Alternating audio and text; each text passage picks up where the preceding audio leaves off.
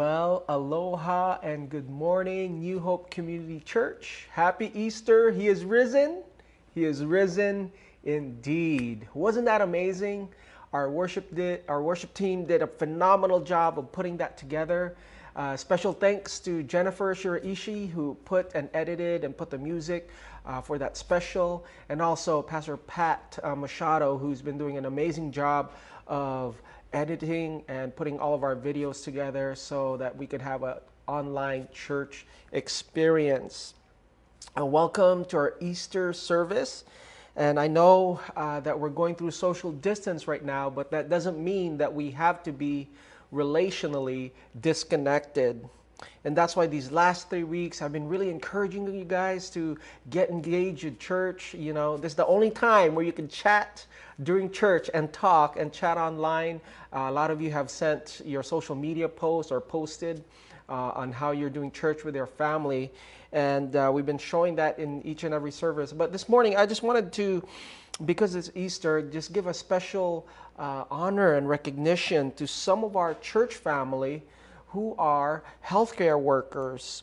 Now, these, all of them are actually women, and they are selfless, and they put themselves at risk so that they can literally save lives every time they go to church. And I think it's so appropriate that today is Easter Sunday, and over 2,000 years ago, in the first Easter, it was the women who were entrusted by the God of this universe to proclaim the greatest news of all time, which is the resurrection of Jesus. And, we had the first responders, and the women back then were the first proclaimers. And the first person I want to highlight is Melissa Beck.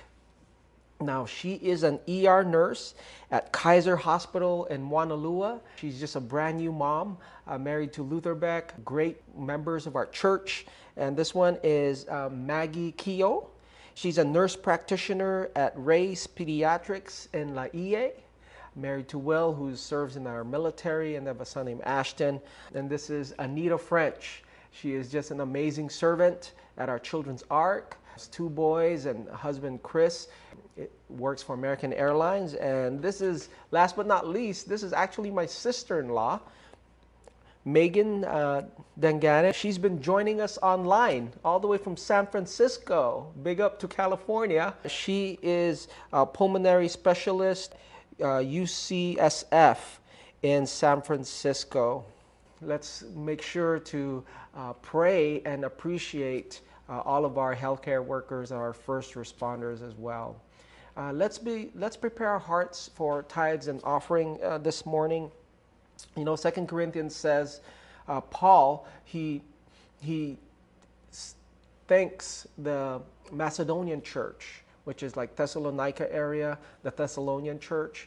And he talks about that they gave according to their hearts, and not just what their needs, but they gave really out of the abundance of their hearts. And there's a pattern there that I wanted to share this morning, and it's this. It says that the Macedonian church, they gave themselves to the Lord, and then they gave themselves to the needs of the apostles and the needs of the church. Meaning, there's this pattern where Jesus wants your heart. He does not want your money.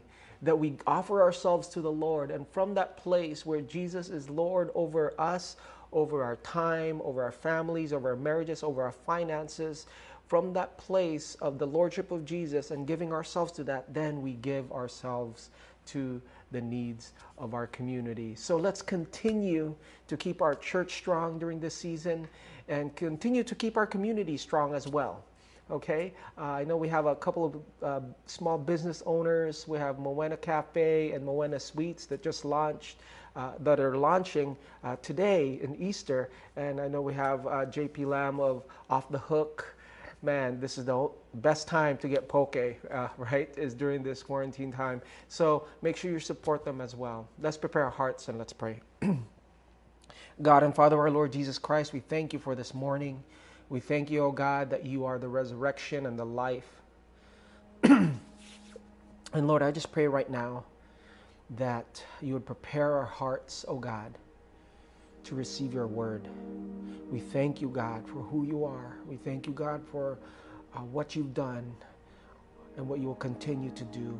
Lord, you have a perfect track record of goodness and faithfulness and mercies. So, Lord, we rely, we trust, we give ourselves to you this morning. In Jesus' name we pray.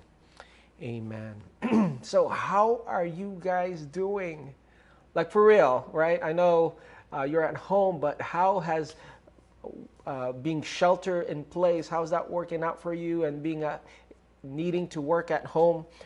There's a couple of pictures here that I want to show of people just working. This is picture here, day 2 of a 6-week break, and my kid already broke our TV. Okay. I know the struggle is real when we're trying to work. We're on the table trying to get coffee in front of the computer, and our kids just want to play with us. But if you don't let our kids do this while we're working from home and just let them be unattended, this is what happens. Can you see that? Where in the world did they get all that green paint, neon lime paint? And lastly, my friend bought this 18 rolls of toilet paper, and her kids put them all in the bath. Let's get into our text this morning, which is a continuation of our series on the Beatitudes, or in the Sermon on the Mount. Let's turn to Matthew chapter 5. And let's go ahead and read Matthew chapter 5. Do not think that I have come to abolish the law or the prophets. I have not come to abolish them, but to fulfill them. For truly I tell you, until heaven and earth disappear, not the smallest letter, not the least stroke of a pen will by any means disappear from the law until everything is accomplished. Therefore, anyone who sets aside one of the least of these commands and teaches others accordingly will be called least in the kingdom of God. But whoever practices and teaches these commands will be called great in the kingdom of heaven. For I tell you that unless your righteousness surpasses that of the Pharisees and the teachers of the law, you will certainly not enter the kingdom of heaven. This is the word of the Lord. So let's just get straight to the point here. Here's the main point of this text. Jesus fulfilled all righteousness so that we might become the righteousness of God. I think it's worth repeating. Jesus, the Son of the living God, the resurrected Savior, he fulfilled all righteousness, all the requirements of the law. What was the result? So that we might become the righteousness of God. And what this simply means is this, that Jesus lived his life right so that you and I could have right relationship with God. Jesus lived right so that I and you, we could be in right relationship with God. Let's remember that the first purpose of Matthew's gospel is to present that Jesus Christ is the fulfiller of the law, that he was the fulfiller of God's promise to Israel and the prophecies that there would be a Messiah or a Savior that would come and usher in the kingdom of God. That's why the word occur, or fulfilled rather, occurs over 15 times in just the Gospel of Matthew alone. That the Gospel of Matthew has more Old Testament references and quotations than Mark, Luke, and John combined. That Jesus fulfilled the law. He fulfilled our righteousness. You know, traditional Jewish orthodoxy says that there are 613 laws in the Torah, right? From Genesis to Malachi. That there's 613 commandments that followed. You know, I could barely keep track of 10. But Jesus, because he lived a sinless and perfect life, because Jesus is God himself, he fulfilled and he obeyed right down to the T. Jesus says every iota, which is the smallest letter in the Hebrew alphabet, Jesus has fulfilled. Let's look at the text again. Verse 17, do not think that I have come to abolish the law or the prophets, but I have not come to abolish them, but to fulfill them. Jesus has come to fulfill the law. You know, there's over 300 prophecies and predictions about the Messiah, and Jesus fulfilled each one of them. I'll just talk about three. One is that Jesus is our Passover lamb. In Exodus 12, Moses gathered all the elders of Israel and says, hey, let's get a Passover lamb that would atone for our sins. 1 Corinthians 5:7, Paul writes, for indeed Christ, our Passover, was sacrificed for us.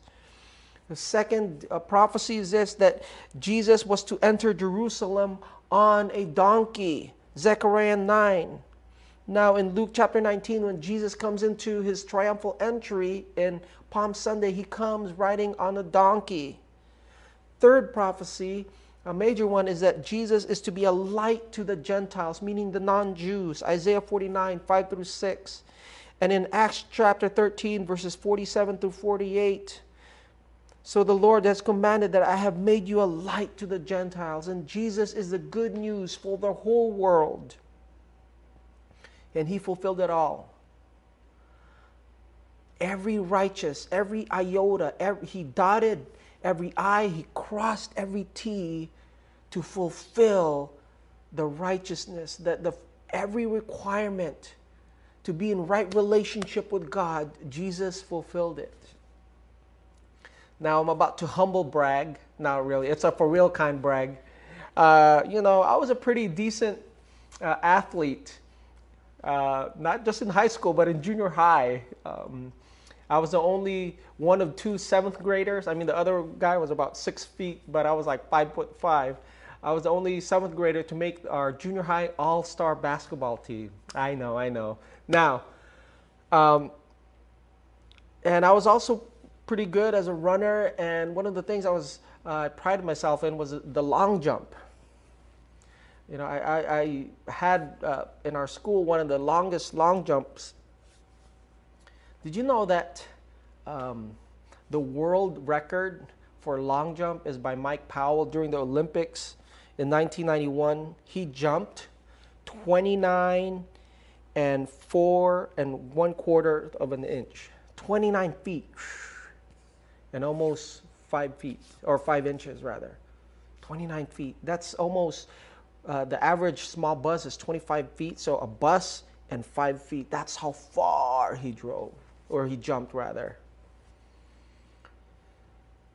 Now,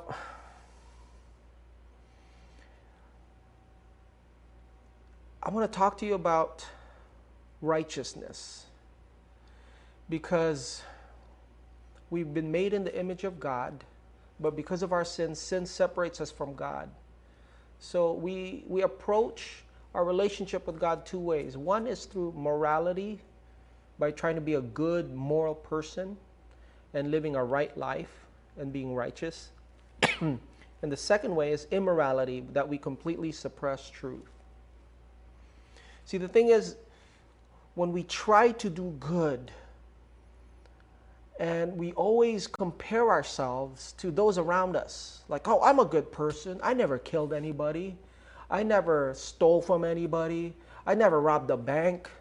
You know, and we compare ourselves relatively. It's like this jump contest that some of you are bragging that you could do 12 feet or 16 feet or even 10 feet. Well, the average person could jump like 6 feet.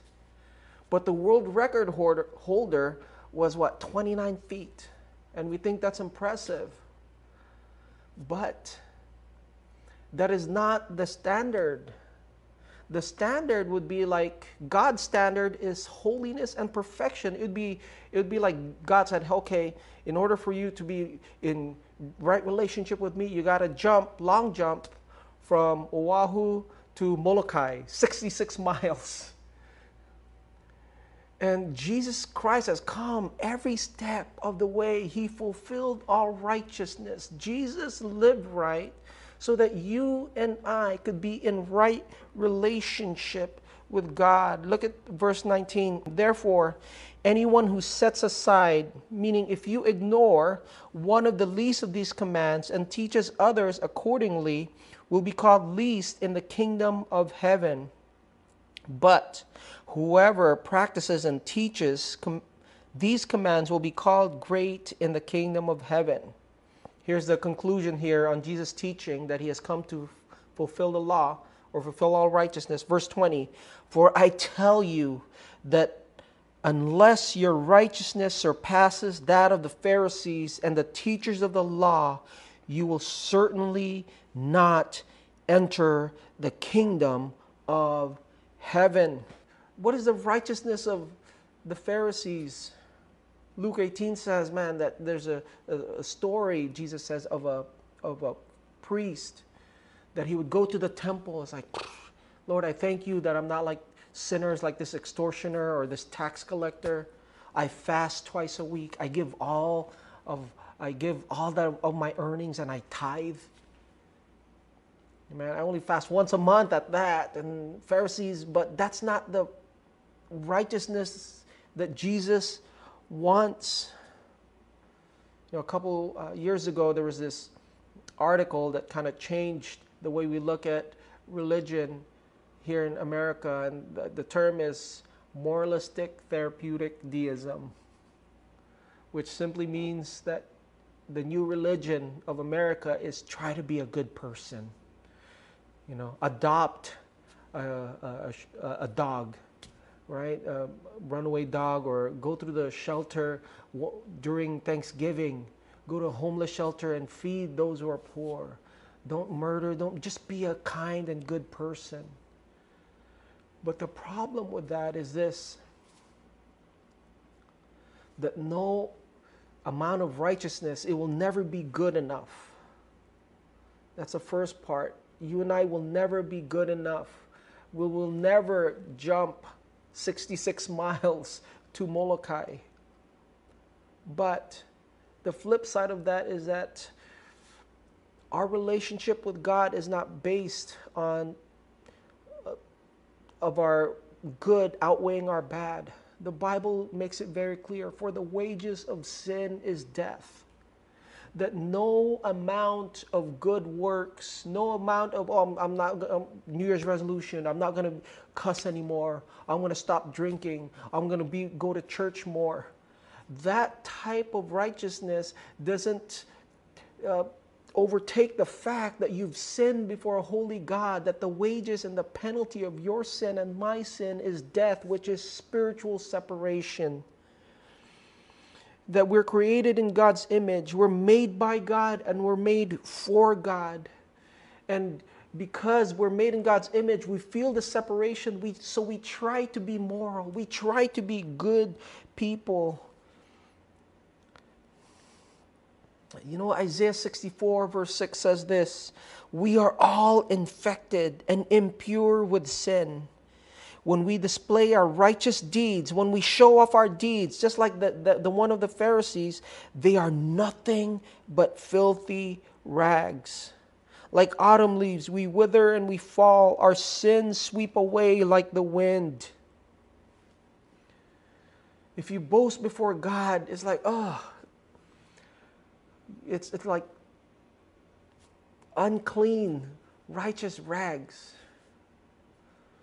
You know, one of my kids, they've been going to the beach, and they were looking for their board shorts earlier this week, and as they were looking around, they put it in the hamper. Now, if you could imagine the moist of the hamper of beach water, and that's been sitting there for a couple days with other clothes, and man, he took it out. I was like, I'm gonna go to the beach. I'm gonna go to the beach with my brother. I'm like, oh, what's that smell? That's foul, bro. Come on. When we come before God, it's like, God, look, I go to church. I don't steal. I try to do my taxes on time. I try not to yell at my kids. I'm a good person inside. God looks at that and says, what? Ooh, it's like filthy rags. And it's just like human nature that we swing the pendulum. That if we can't reach God with morality and trying to be a good person, we swing the other side and we are immoral, meaning that we just straight up rebel against God.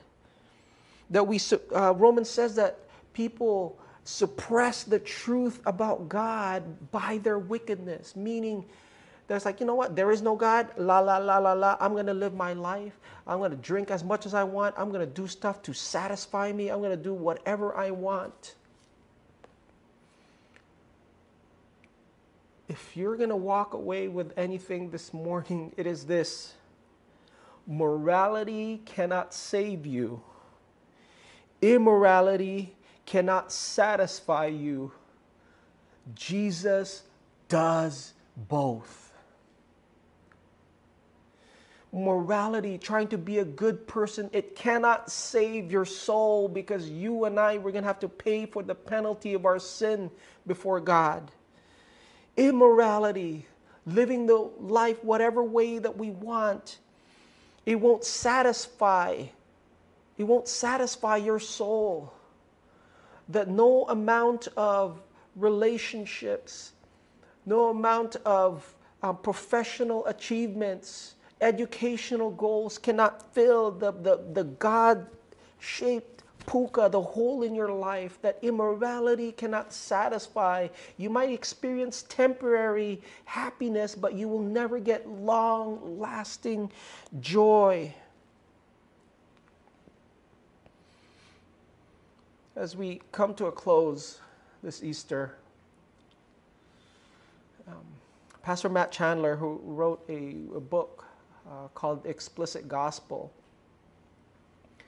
he talks about when he was in college and how, this was the 90s, and he got saved radically, and he wanted to bring other people to Jesus. So him and his Christian friends, there was their neighbor that they tried to babysit. She was a divorced single mom. They tried to bring her to Jesus, and trying to get her groceries and just building that relationship, showing them the good works, and finally she agreed to go to church. And they go to church, and the speaker, who had no sense of the gospel, wanted to talk about purity that night. And as an object lesson, he gets this beautiful extra long stem rose like this. He goes, before I speak, I just want to pass this on.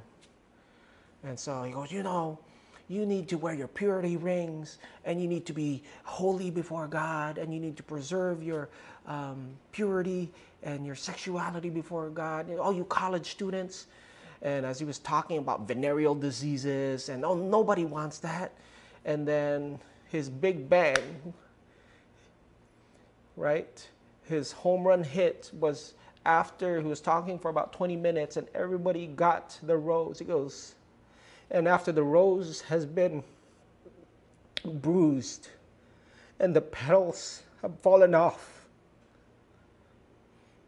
it's like, see, if you don't try to live right, if you don't try to be pure, you're going to be like this rose, all touched up by everybody. Who wants this, huh? Who wants this?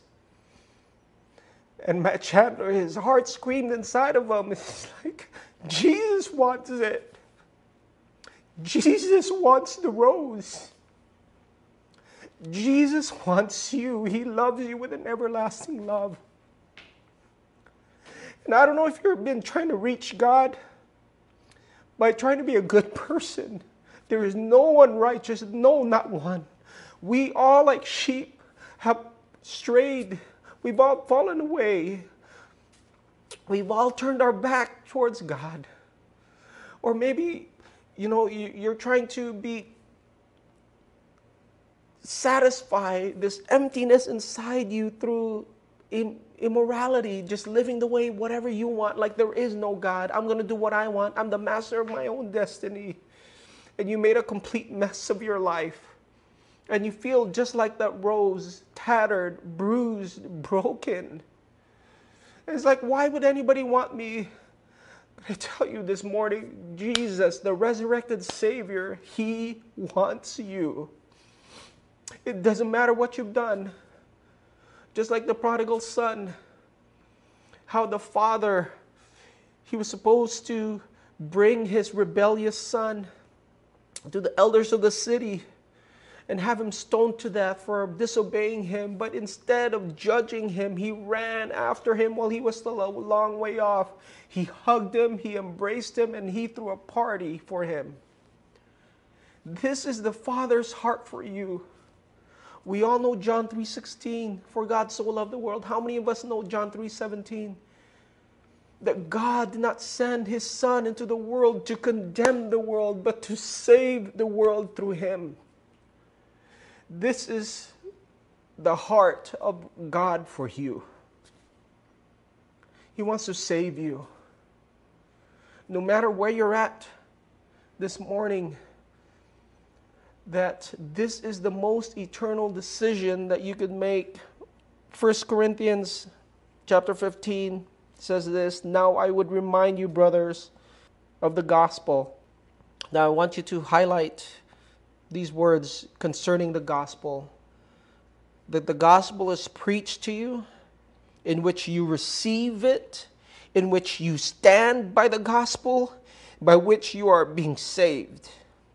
That the gospel, your understanding of who Jesus is, saves you. That your eternal security, your eternal soul hangs on your understanding and your faith and your belief and your trust in Jesus Christ. If you hold fast to the word I preach to you, unless you believe in vain. This is the only card that we have. This is the last string that we can play on. This is our last hope. That Jesus Christ came to save sinners like you and like me. Believe in the gospel. Believe in the finished work of Jesus, that He has lived a perfect life you and I could never live. Why does Jesus need to live a perfect life? So He could fulfill all righteousness. So that He could be this perfect, acceptable, holy, blameless Lamb of God who takes away the sin of the world. So I'll give you an opportunity this morning to receive Christ. All you have to do is believe and receive, to stand firm in who Jesus is. Morality cannot save you. Immorality cannot satisfy your soul and the longing that you have to be connected with your Maker. Jesus does both. He can save your soul and He can satisfy your deepest longing in your spirit. So I'll take this opportunity now. If you want to receive Jesus, receive Him into your life, could you hit, there's a button there, I commit my life to Jesus right now. We'll give a couple moments. This is the most eternal decision that you make. Eternity hangs in the balance of your understanding and of your faith of who Jesus is. Yes. Believe. As you do that, if you said yes, could you repeat after me? Jesus, I love you. Thank you for loving me. Come into my life. I receive you as my Lord. Be the God over my life. I will follow you. I will love you. I will obey you. Lord, be my Savior. Save me from myself. Save me from my sin. Would you come right now? Holy Spirit, seal me with your presence. And for some of you here this morning, maybe you have said yes to the Lord, and you, just like the prodigal, kind of walked away. You've strayed, have done your own thing. Maybe you used to go to church. Maybe you used to read your Bible, and this is a perfect opportunity for you to recommit your life to Christ. The lights are on. The door is open. It's time for you to go back home. It's time for you to go back to your first love, which is Jesus. So I'll give this opportunity for you to, on the screen right now, it says, I want to recommit my life to Christ. Would you go ahead and press that and say this prayer after me? Jesus, I give my life to you. Would you renew my love, renew my commitment, renew my faith in you, Jesus, in your life, in your death, and in your resurrection. I love you, Lord. In Jesus' name, amen.